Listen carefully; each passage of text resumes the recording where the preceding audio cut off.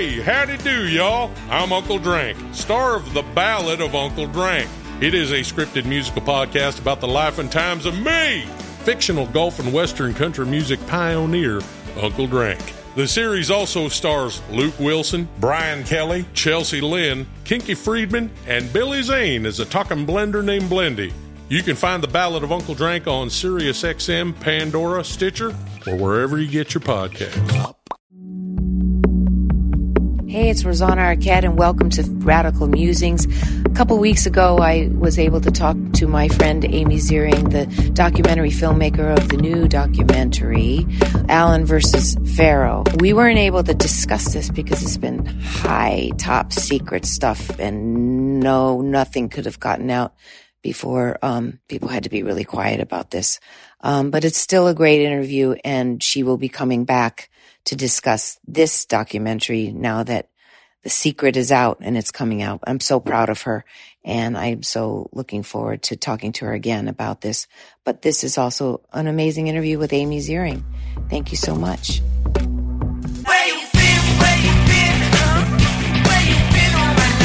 The reason I'm doing this is because I want to talk to interesting people. You're one of those interesting people, and we all went to Sundance to support this On the Record. Was On the Record, yeah, which is your newest documentary, and it was it's really gets me. I love the interviews that you did with and following Drew Dixon and these very brave women talking about Russell Simmons and their experience. So can you talk to me about that film? I can, sweetie. But first, can I say that, I want to thank you from the bottom of my heart for being such a champion and silence breaker yourself, long before it was trending or fashionable or, your courage is amazing, and your leadership is inspiring, and just, I can't thank you enough. And for anyone listening, I don't know Rosanna.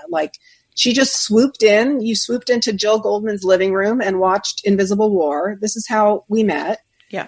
And then you were just all in, and that's pretty incredible. I mean, and really we're all in. I could call you for things, and you would do favors, and you'd show up, and you walk the walk. And there was nothing in it for you except your incredible integrity and passion and commitment. You just completely blow me away. And you've been there for these women and this issue and these films every day ever since, and long before I was in your life. So I hope you breathe in and take that in and really know that about yourself. That means a lot to me. I have to say, it really means a lot to me for you to say that.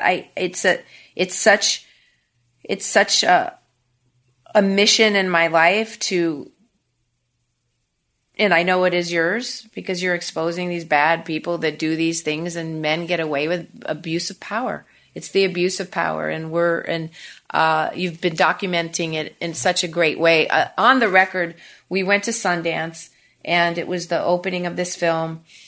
It ended up having the most incredible reception.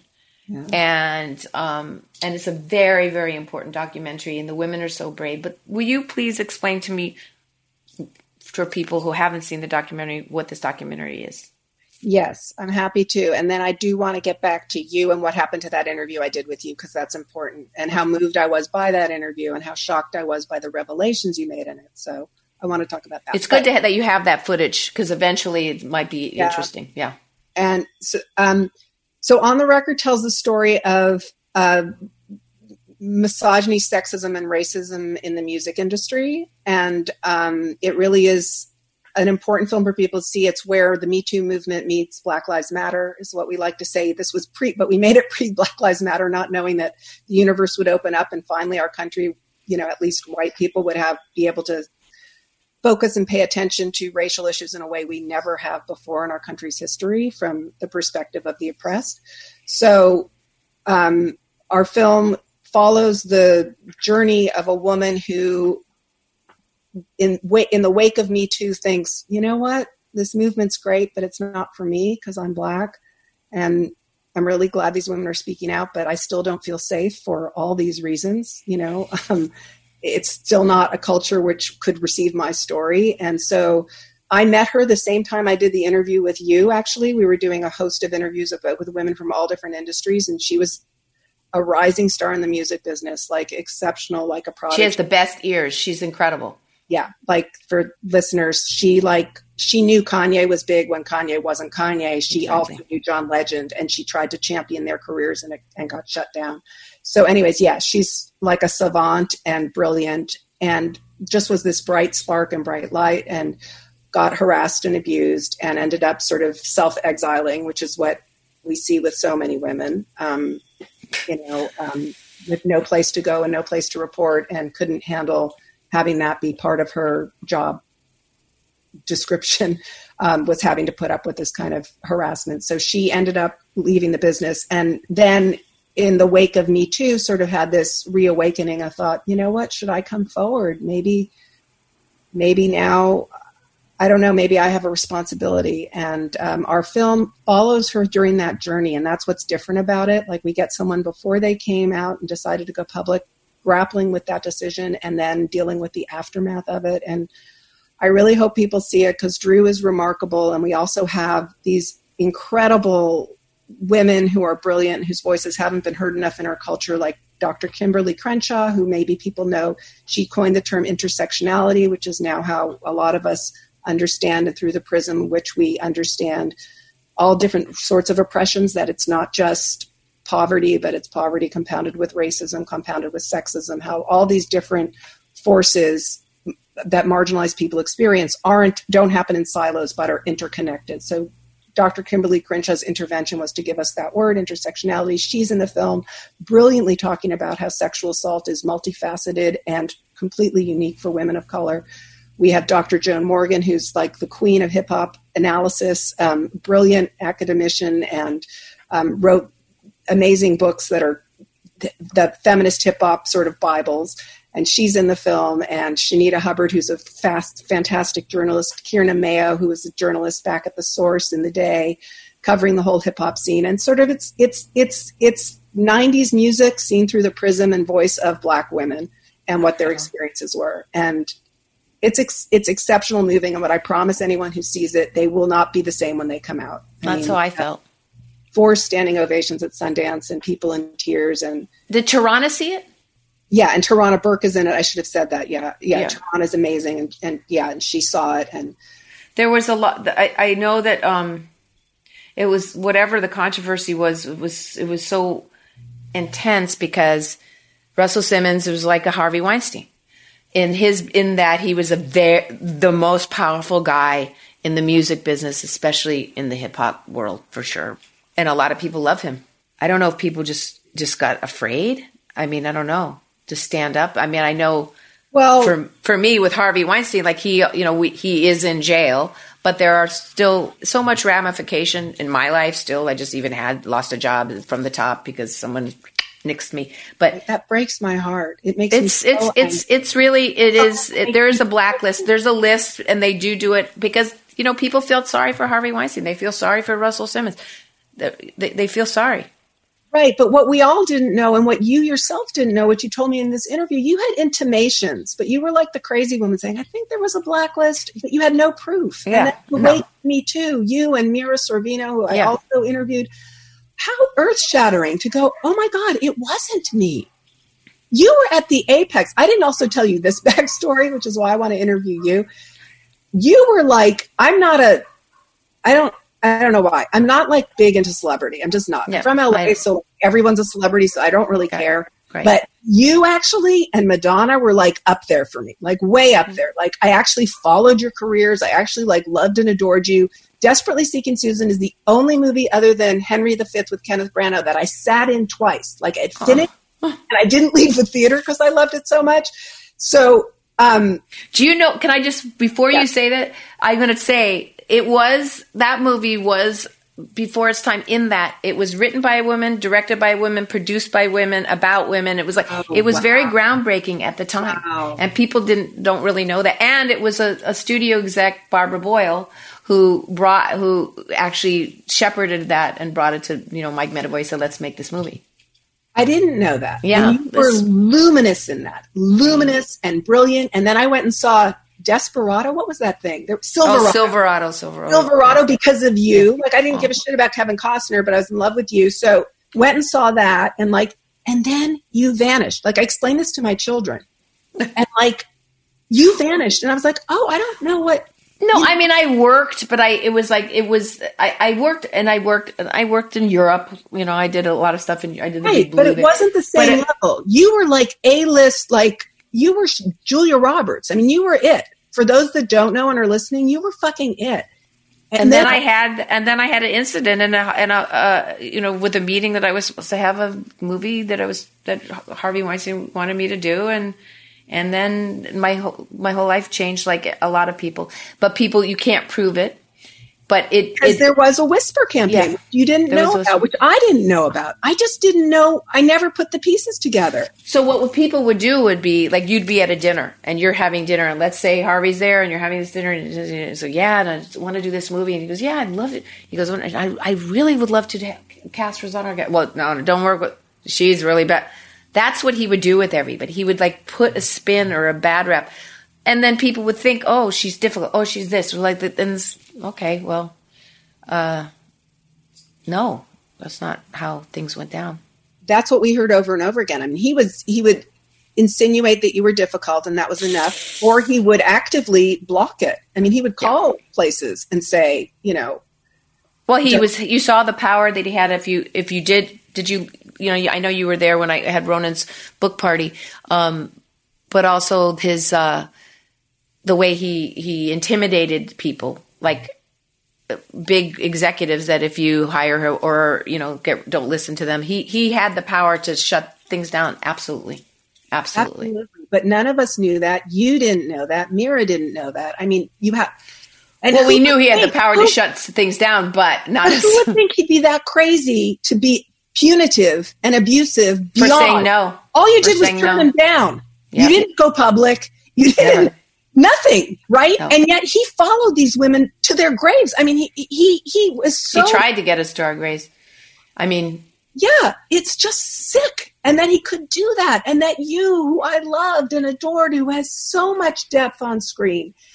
I mean, it just so breaks my heart, broke my heart, made me so angry. I just had a big job. Like, it was a great job. It was like something that was could have, turned the tide in a nice time in my life where it would have been great, and somebody at the top got rid of me. It was like everybody wanted me. It was done, like it was happening, and they said no. So it's still happening, and that happened last week. I didn't, at first I was like, ugh. And then you should be back in it like Winona. Like you should. I mean, I don't understand that. There's there's still people that really, really protect. They're afraid. They're afraid of the voice, afraid of the truth. There's other things that we're all on this mission to expose bad people who do bad things and are in power in the United States of America since. The Me Too movement came out, and in the world, you're seeing the men so viciously fighting this, where, we sat through the Kavanaugh hearings, and there it was in front of us, like, oh my God, they want to take away our rights for abortion. Like, they are so insanely angry. They want to kill this movement, and they're doing everything they can to. And power sees equality as oppression, right? But I mean, if we rise, they feel like they fall. So they have to fight tooth and nail, and they also have to have a straw dog. Like, misogyny's a convenient way of keeping people from looking at, the corporate, greed. We're both white privileged women, and one of the things that happened for me in all of this was that it was really important to me that I always honored and respected the fact that if you really think about every powerful, important movement in America actually was started by Black women, including the women's movement, Flo Kennedy. I mean, it's always been. That's why we have won this presidency. It's like I think it's so important for me in all of this was that to recognize that the work that Tarana Burke, her Me Too movement, which she had been doing for years in her basement, working with women and, and helping them heal from their trauma by telling their stories and their truth. And that it just happened that her phrase, caught on fire worldwide, but that it was very, very, very important step back, even though I had my own story, and actually make it about elevating that movement.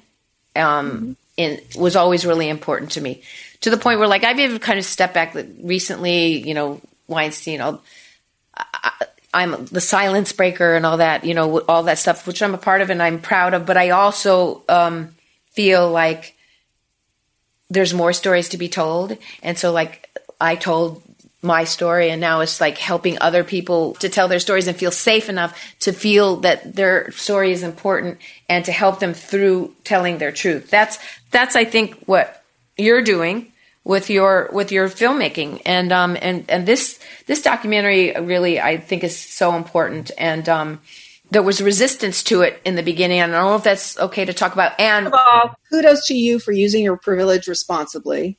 I mean, and the other thing I want to say is it's never about you. That's the other thing that, you know, it isn't. You're the real deal. I mean, it's not, you know, you're always there showing up for other people, other causes, other voices, and never privileging or profiling yourself as the center, which is remarkable, especially for people in the entertainment industry. So, you know, that's just very beautiful about you. But, okay. So on the record, amplifying these voices, or what's so important or unique we were talking about earlier, is that what the film really unpacks in a way that I don't think any film has had the time or space to do, or the interest, because of our culture's racism, to take a focus at. But it's talking about the ways in which, yes, it's hard for survivors to come forward. Everybody understands that, right? Because of rampant misogyny, we don't believe women, you know, as we saw in your case and the case of so many women, you know, that it's always to first sort of, you know, deny and deflect when someone comes forward. But with Black women, they face an additional burdens that really we don't really even understand. Because, as you said, rape is built into the DNA of Black women. I mean, it's the legacy of 4 centuries of white, racist, patriarchal oppression. Right? Black women came to this country as chattel, as property, to which owners could do whatever they wanted. Oh, God. The women having no recourse to any system of justice. That's radically different. That trauma is in the DNA. Do you think we carry that? Because you're a Jewish woman. My family's Jewish. Do you think we carry that? And I have family that actually were killed in the Holocaust. And do you feel like we have that in our DNA in that way too? Trauma? You were Jewish? Yeah, my mother was a Jew. And you're from really? My mother was Jewish. Arquette means French. Yeah, but my mom, because my mother was Jewish, so my mother was like they were serious, like they were born. She was full on Jew. Then both my parents became, you know, they were hippies and they lived in this commune, and then they decided that they wanted to become Muslims. So they became Muslim together. And then my mom, when she was dying of cancer, said, I'm a Jew and I want to be buried as a Jew. And she's buried at Mount Sinai.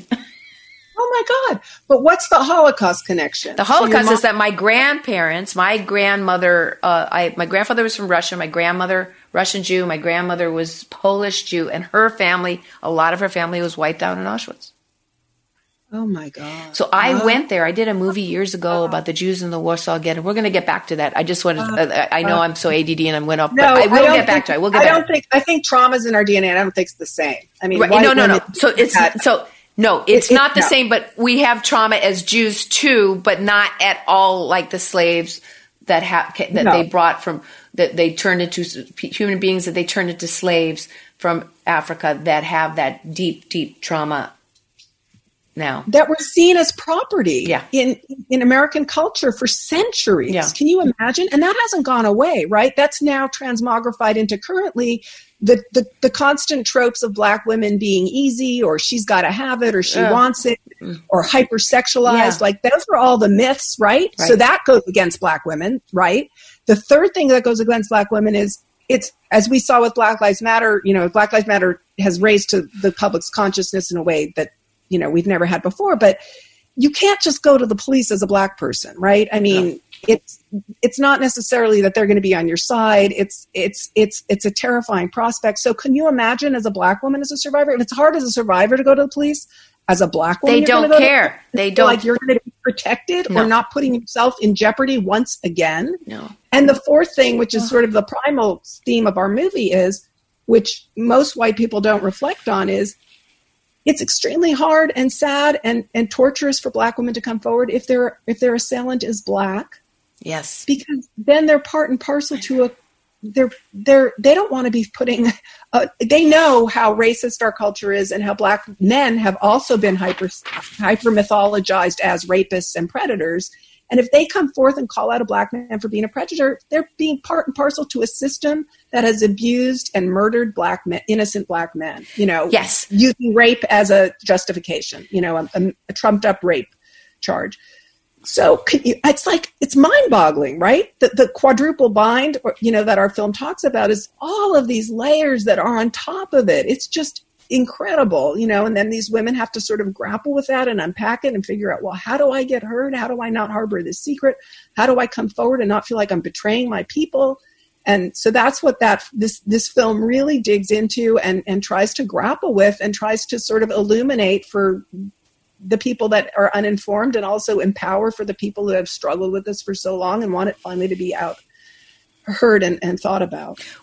So it's on HBO, right? It's on HBO Max. Well, that's the big channel now. Now it is. it's become the thing. Is the HBO Max? Good for you. Yeah. And you can get HBO Max. It's free. Like you can sign up for a free thing. And when you get HBO Max, you get all of HBO as well. So it's really good. And so you can just sign up as a trial. And if you have heard this and are moved, please go and just click and watch On the Record, because the more people that watch it, that's a political act. I really want people to understand that. Then you will get these platforms to put more money into these kind of films if they see that there's a market for it. So it's really actually important. Not only is it important because I think it's a great film and a moving film, and these women, you won't see anything like it, and you will be so moved, I promise. But it also is important because it lets these streamers know that people want these stories, need to be told, and we're showing up for them. You have a partner in your filmmaking. I do. And that's Kirby Dick, right. And Kirby, and how did you guys meet? How did the two of you meet to do this together? Because you make all your films together, right? We do. And that goes back to a you story. This is so crazy, which you won't, this is really funny and weird. So now you're going to think I'm stalking you. So I was in grad school. I was obsessed not only with you and Madonna, but also with a French philosopher named Jacques Derrida. Derrida coined the term deconstruction. That's what most people know. If you don't know anything, if you heard the word deconstructionists. Yes, deconstruction, which is sort of like close reading, looking at things, in a complicated way, at how interpretation isn't always to be taken at face value, and everything has sort of an ideological, implicit ideological, what is the word? Can't think of the word.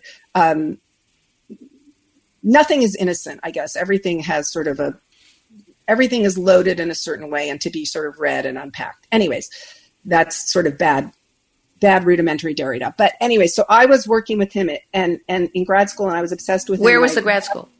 At Yale. You're at Yale. Okay, great. I was at Yale. I was doing a PhD in comp lit. And I went up to him and said, your work is so important, and, we really should, would you ever can I just interview you? Could we just do some kind of, documentary documenting you? And he was really actually very rigorous, and he said, absolutely not. That would bastardize what I do. It's important to read me. People don't need to see me. And at this time in his life, there had been no photographs and no video taken of him. And he was really very rigorous. It was, the antithesis of the selfie movement. This guy was like about the work and reading the work. And I said to him, look, I get it, but if there was a film on Nietzsche or Heidegger or Socrates or Plato and we could watch that, wouldn't you watch it? And he was like, yes. And I said, well, you're that for the 20th century, and you owe it to all of us, and don't do that. So he rejected me. And then after 2 years of my hounding him, he finally sent me a postcard and said, okay, I'll do it. And the reason I'm going this long detour is that I knew nothing about film. Remember, I was really esoteric. I read books. I wasn't a filmie. But now I had this guy's permission, and it was kind of a really big deal. So I called a girlfriend, since I'm from LA, and I said, Derrida said I can make a movie on him. I have no idea what I'm doing. And she's like, well, when you're in LA next, there's this guy in Silver Lake, and I know he's making a movie with a friend of mine who's an editor. She was an editor. My girlfriend, Debbie Zeitman, was an editor on Dead Poets Society. Oh. And she was working with she's friends with Dodie Dorn, who now is like huge. I mean, she did Memento. She's like a big deal editor. And she says, Dodie's editing something with this guy, Kirby. Maybe you should meet him. Like, he's supposed to be a really interesting filmmaker. Why you're part of this is, I remember I went out to LA. It was like Christmas break or something. And someone who knew you, Howard Kushner or something. Oh, yeah. Invited me to go.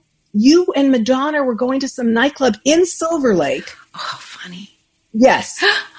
And so I have this vivid memory of you. You know how you remember celebrities? So funny. Like, and Madonna was spinning. It was I don't even know what the name of it was or anything at night. And I was like staring at both of you and all that, but I didn't say anything or anything. But anyway, so that's the parenthetical aside that Rosanna's part of this. But then the next day I met with Kirby in Silver Lake, and he had heard of Derrida and said, oh my God, that's fascinating. I can't believe you got his approval.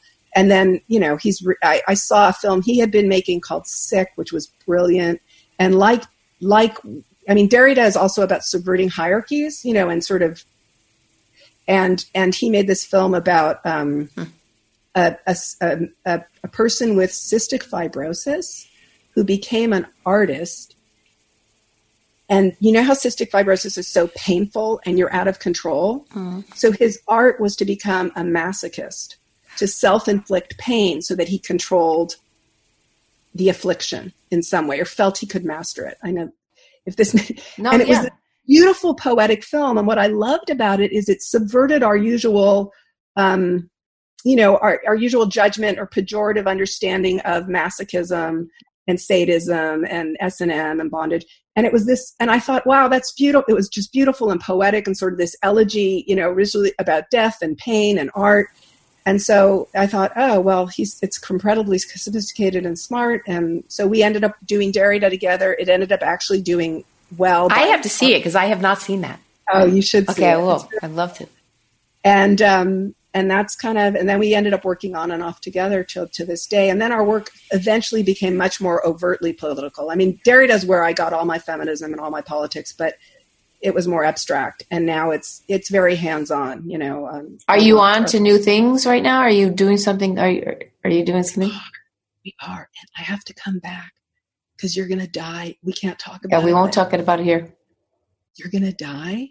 And you're going to love it, and you're going to go crazy, and it's a big secret, and other people are in it who you know and love. And that's all I can tell you. I'm excited for you, and I'm excited to see it. So what? Let me tell you what. So, and we'll talk about this, and then we'll see afterwards if you can use it or not. Yeah. So what happened was I interviewed you, and we've cast this wide net. This is after the Harvey Weinstein story came out. It was in smack in the middle of it. I mean, I remember being so. I think I talked to you twice. Yeah, within 6 months or something, right? And you were humming, you were vibrating. It was a big deal. It was. I mean, this was a big deal, and it was really riveting and heartbreaking to talk to all of you women who were lucky enough. What happened was Me Too happened, and our phones started ringing, and people started saying, well, it's actually a funnier story, so since we're on a podcast, I'll take the time. So, Hunting Ground comes out. I'm on the jury at Sundance for some reason, like shortly thereafter. There's a dinner for women at Sundance that I'm invited to, and they happen to sit me next to, and I think it was honestly total accident, Rose McGowan. And at the time, as I said, I didn't know who she was. I don't know celebrities, and I don't follow movies, except for you. So, we're sitting next to each other at the dinner. We introduce ourselves. I say, I did the Hunting Ground. She goes, I'm Rose McGowan. She goes, oh my God, have I got a story for you? This is 2016. Am I right? 2016, yeah. She, at that dinner, tells me all about Harvey. I call Kirby, and he says, oh my God, maybe we should do something. Will she go on record? She says, absolutely. She says, I'm writing a book. I will talk to you 100%. She had already talked to Ronan then. I don't know. Yeah, because it was early 2000. They've been talking for like a while, but she didn't mention it. I don't know. So I was like, cool, great. I called. I think this is okay. I called Jen Newsom. I guess we'll have to check. Who was a good friend, Gavin's wife, because I knew she had a Harvey story that she had never gone public about. She's now gone public. Yeah. Oh, is she going to be one of the 6 in L.A.? Oh, wow. So I said, Jen, did you know about Rose? And she said, oh my God. She goes, you guys should talk to Ashley. Called Ashley. And Ashley was like, I'm all in. Rose is going to talk. I'll fucking talk to you guys. Then we started pitching it around town. And people were like, absolutely not. I shut it down. This will not go anywhere. No one else will speak, blah, blah, blah. And so we said, okay. And I don't remember. I mean, I have these text threads with Rose and Ashley. I don't remember what happened. And so I said, well, we'll put this on hold. And, we tried to get other people and no one else would speak to us. And I didn't know about you at the time. And that was the end of that. Wow. Me Too happens. My cell phone starts ringing. All the places we pitched it said, remember that Me Too film you ought to make? Go for it now. Like, we'll fund it. 2 seconds. It was like crazy. Like the people who were all so terrified before, like, we can't put this on, we'll never eat lunch in this town again. So that's why I cast this wide net, called everybody. You had come out, called everybody to come out, and then we put out, the word that will speak to anyone. And that's why I interviewed you at that time and Ashley. Did you talk to Ronan? We didn't talk to Ronan. No, we didn't talk to journalists. Okay. We just talked to survivors. Okay. And that's how I met Drew, who ended up, and that's how I met the subject of what's coming out next year that I've got to come back and talk to you about that's going to blow your mind. So I met all these people, and then we started making what we thought was a series. We cut segments. You're in one of the things we cut. And we started, it was then time to pitch it. Right now we had a body of, we'd interviewed all these amazing people, gotten these incredible interviews, and pitched it. The first person that bit was Oprah Winfrey. It blew her mind. She was like, oh my God. And I didn't know her, we had to meet her in person because this stuff is so confidential. I said, we can't send you a link, So we flew out to New York. She said, great. The woman who runs the Harpo division of documentary set up the meeting. We liaised with her. We fly to New York, get in a room with Oprah. It's supposed to be like a 45-minute meeting. I think it went like 90 minutes. Oprah was crying. We showed her the clips. She was blown away. She says, I have a new deal with Apple. I want to do this. This will be my first series. It'll be Toxic Labor. I'm all in. So we started working in close concert with her and her team to do this incredible series. And we were in heaven, right? Yeah. Couldn't get it any better, couldn't script it any better. These voices would be heard. In the course of which we kept working with the material, and Drew's material was just mind-blowing. And I would call her and I said, at some point I called her and I said, I know you really want a series, but can we just show you this footage we put together of this one woman? And I gave her the spiel. I said, because I really think it'll unpack racism in a way, and, the quadruple bind that Black women are in, and just watch it. You can, I'm a team player. If you say absolutely not, I want a series, just mush her story back in with all the others, I'm fine. But just look at it, because I think there's something there that could be different. And she watched the rough cut in June and called me and said, thank you for making me watch this. You're 100% right. I see it. Let's do it. Let's have this be a film. Maybe it'll be an inaugural film, and then the series will come out after, because we had a Hollywood thing. And, but I want to do this. So we set out to make this movie with Oprah. And in August, we worked in close concert with her team throughout. She gave incredible notes. I love her. It would not be the film it is today without her. She was all in, and it was also great for the women because they felt like, oh, we're safe. Yeah, man. We're safe. Like, we can talk about this, and someone super powerful, probably the most powerful Black woman ever, has our back. she and Apple decided that it was strong enough. They wanted to submit to Sundance. Apple did the Sundance applications. This is why you said, why was I so distressed at Sundance? And we were like in heaven, and everyone, Apple was flying out Tarana and Kimberly and Joan and Drew, and everyone was we all were going to go to Sundance, and it was all super exciting. And then what happened was Sundance accidentally, in the release, you know how they announced their lineup? They put in a photo of Drew, and they weren't supposed to. It was just supposed to say expose of the music industry. No. So then he got wind of it. So this is December 3rd or December 4th. That night, starts blowing up. Him and 50 Cent, like, and lawsuit stuff or what? Racism. No, just this PR smearing campaign. Right. And then we don't know what happened, but suddenly, 10 days before Sundance, Oprah called us and said she didn't want to keep her name on it. And then Apple walked. And that's why you saw me. I was like, we had no idea. This was traumatizing for the women. Like here, they're scared enough coming public now. That's terrible. Right? If the most powerful woman feels like this isn't something she can put her name on, like how are they, these people without that kind of clout? And then we knew we couldn't back down. Like, we called Sundance and said, we're going forward. We're not pulling the release. We're not going to back down. We're not going to blink. And so that's what you saw us in the middle of the vortex. And I was so grateful because I think I called you and asked you to come. And yeah, I went with Latinx with Monica Ramirez and stayed with her and was so happy to be able to participate in both. So we all went, to see the film together, and it got a long standing ovation. It was very, very moving and very important. But I wonder it's because like Oprah exposed Michael Jackson's pedophilia. Like she's walks the walk and talk. So 100%. something and it's scary because it was like gangsta, man. Something weird happened because it's terrible. Know.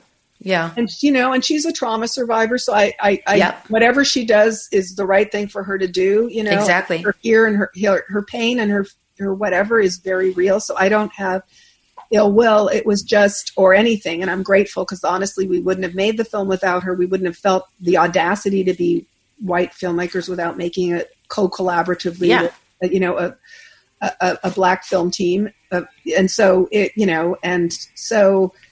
all. How does she feel about it now? It's had this huge, it's a big success. And I know that she was always behind it and she has her I hope stamp on it. Where is she at? I don't know, but I would hope that, I know that we're happy that it found a place at HBO Max. They're fearless. I mean, for them to step up the way they did, for everyone to swoop in, for Sundance to stand strong, for Joan and Kimberly and all the Shanita and Drew and Sherry Sher, and Salai Abrams, I want to give them all a shout out, and all the other remarkable women in our film who had the courage to speak. I mean, it's really amazing. It's really amazing. I don't know that I would have that courage, and you showed up, and there was a whisper campaign against the film. I mean, people didn't know. And it was scary because I had a lot of women around me at the festival that, were on the other side of it, and I was trying to understand. It was getting really confusing, and I was like, what is happening here? And you just never really got the real story, except that, like you said, I think it's true. Whatever is right was ever right for Oprah in this arena for herself. It was the right thing for her, and that's all you can do. It's like respect her, and unfortunately, like what it would have been with Oprah's. Oh my God! Could you imagine? A different story. Oh my God! Could you imagine? I mean, that was the dream. I thought, oh, we did it. It's checkmate. But we're getting there, and the film's done super well. Critics have embraced it. Audiences are finding it and loving it. I mean, and we have some real beautiful testimonies and and appreciations on Twitter and, the universe. So it's good. So has it gone to Europe yet? I don't think so. I know that we have a European distributor, but I don't know that anything's signed yet. It will. I think it'll do really well there too. Yeah. It's so important. So how have you been doing? Tell me, this is it is cliche. We all say it, but what was that? Yesterday we were watching a gala of Equality Now, and they were talking about the cliche of COVID. So how have you been getting through the COVID? But it's true. It is cliche, but how have you been getting through? How have you been getting through this time? It's been hard. It's been hard, and I have nothing, I have an embarrassment of riches and blessings, and I'm having a hard time. So it's just been hard, and having to go through that election in this isolated way, right? I mean, we should have invested in sleeping pills. I mean, Amy, I had that week of the counting, the counting that we're still, he still hasn't acknowledged it, but, there was 3 days where at one point, Todd was very worried about me. I literally, I was so anxious. I was anxious to the point where my body went into, I'm having a panic attack. This is what a panic attack is having. And my husband Todd was like, okay, you're having a panic attack. I said, it was so bad. I can't take this anymore. Are we moving out of, are we refugees out of this country? We cannot let this happen. And then when when we knew, they didn't acknowledge it yet, but we knew that he actually had the vote and won, Biden, I cried so hard. And no, Biden wasn't my first guy, but I have grown to love this man. I think right now, for what he's doing for America and trying to bring everybody together, I love Kamala. I love Kamala Harris, and I'm excited about this so much. And they've put together a real team. And, I'm definitely have always been a lefty, but in order for us to heal, we do all have to, as much as we can, come to this place to be able to do that. I don't know how you align with white supremacists. That I don't. That's just not in the cards for a democracy or for human life to sustain. So, as far as I'm concerned, but we live. We live we do live in our own little bubble, and that's and I every day am grateful, and I feel I do everything I can to help somebody in a day, it's just overwhelming how much and how many people are in pain and suffering. The rise of domestic violence is worse than ever. If you talk to Dr. Astrid Hagar, Violence Intervention Program, she will tell you it's worse than ever. In the New York Times today, the online porn predator behavior of pedophilia on children, worse than ever. It's just enough. And so all we can do is we got to figure this out. That the vaccine, all that. If there's something safe for everybody to do, hopefully, I don't know. I'm all afraid of all that stuff too, but I'm going to do what it takes to. No, there's vaccines are there's very, very safe vaccines. You don't have to be afraid of these. I think that for me I feel good with this Nigerian scientists, the Pfizer. Maybe it might be the right one for me anyway. If I do it, there's a lot of eyes on these. It's radical breakthroughs in the technology. I mean, you'll get vaccine experts to talk about it much more. But I've done actually a lot of research. I'm feeling good. Are you? That's the silver lining. Yeah, I mean, we are so lucky that they came up with this, and that's 95% effective. I mean, it's still going to be a big road. I mean, it's still a long road ahead of us, but that is one thing to be grateful for. That I wasn't sure. Oh. So are you in the middle? You're in the middle of editing the thing that you were talking about? Yeah, and the thing I can talk about is we're also, and maybe actually you or your listeners, we're doing an expose for HBO Max on. I wonder if I can talk about this. I think I can. On the cosmetics industry. Call me and let me know, because we're not going right now. So let me know if you can't. We'll cut it.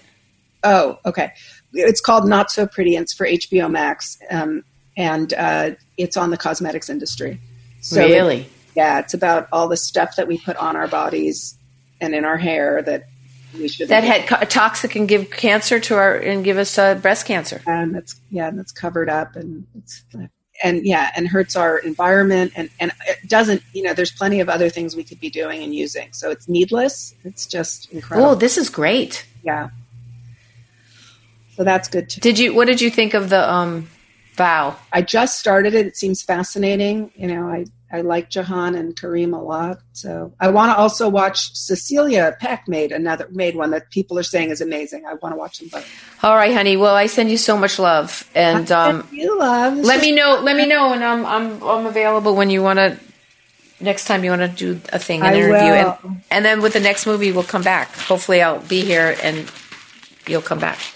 Oh, and I didn't tell you, but what happened was when she walked from On the Record, that whole series died that you were in. Remember you said what happened to my interview? Oh, yes. Do you own the footage?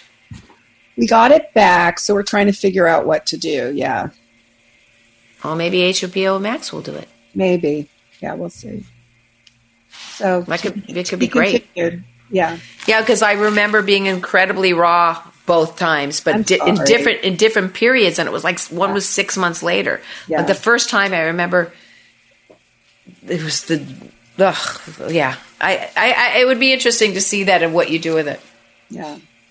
Well, you're amazing. Thank you for doing this. You're really, I love you. Love you too, hon. Really, I do. And by the way, I love your hair. Oh, thank you. It's an accident. Huh? I went white. You saw me. Did you see the Equality Now? I was like Cruella de Vil. Remember, I was like white. And yes. Then everybody hated it and said I loved it. That's why I wanted to call you today. I thought it was amazing. You just changed it today or less? And then my guy came over and I said I want to go gray, and he wasn't that successful, so it just became blonde. So it's blonde. Blondes have blonde, but it's blonde. But this is all white and gray. I love it. That's what I'm saying. I love it. I think it's chic. Oh, thank you. Okay, I thought it was great yesterday. So that was a year. That was a day ago. Okay. All right. Bye, honey. Nice to see you. Love you. Bye. Stay safe. You too. Bye.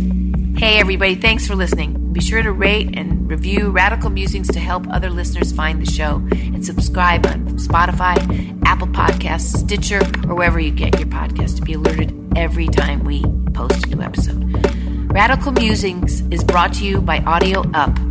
Produced by Krista Liney and Carla Braun. Edited by Jeremiah Zimmerman. Production support provided by Ashley Ardent, Sam Winter, Tyler Dorson, Emma Rappold, and Richard Regal. Thank you all so much.